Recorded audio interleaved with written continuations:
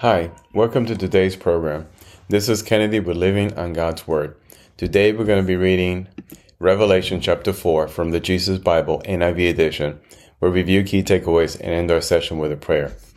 So let's go ahead and get started. The throne in heaven.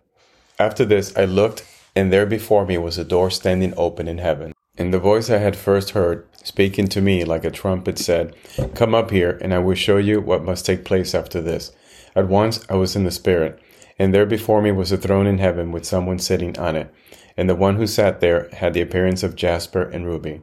A rainbow that shone like an emerald encircled the throne. Surrounding the throne were 24 other thrones, and seated on them were 24 elders.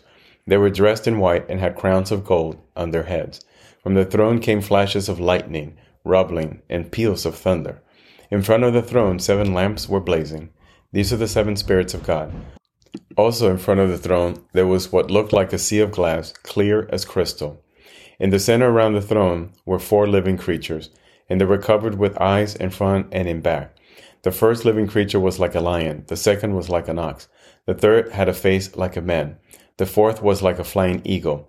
Each of the 4 living creatures had 6 wings, and was covered with eyes all around, even under its wings. Day and night they never stopped saying, "Holy, holy, holy is the Lord God Almighty, who was and is to come."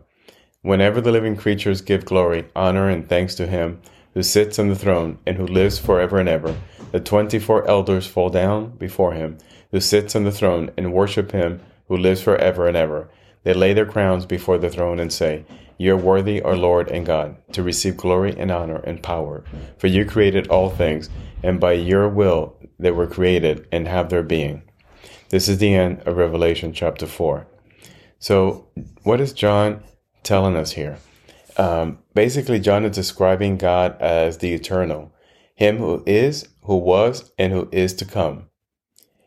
His vision of heaven includes images of creatures worshiping God day and night, creatures that look like a man, an ox, a lion, and an eagle, with eyes up and down all over their bodies, and even underneath the wings, of which they had 6. So Jesus here is the Christ and the faithful witness. Basically, he's described in many names throughout this book. John uses names like the Son of Man, the Alpha and the Omega, the double-edged sword, the first and the last, the Son of God, the one who searches hearts and mind, the one who holds the 7th Spirit of God and the 7 stars, the Lion of the tribe of Judah and the root of David, the Lamb that has been slain, the Lord of lords and King of kings, the just judge who is faithful and true, the warrior on the white horse, the Word of God, the beginning and the end, and the bright and morning star.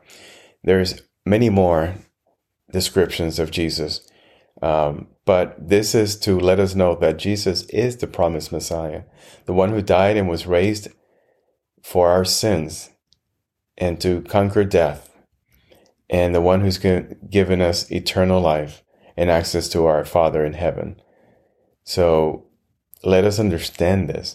Let us understand that we have a God who is consistent, who never changes, who is powerful, who rules with love, and who will be the same throughout all eternity.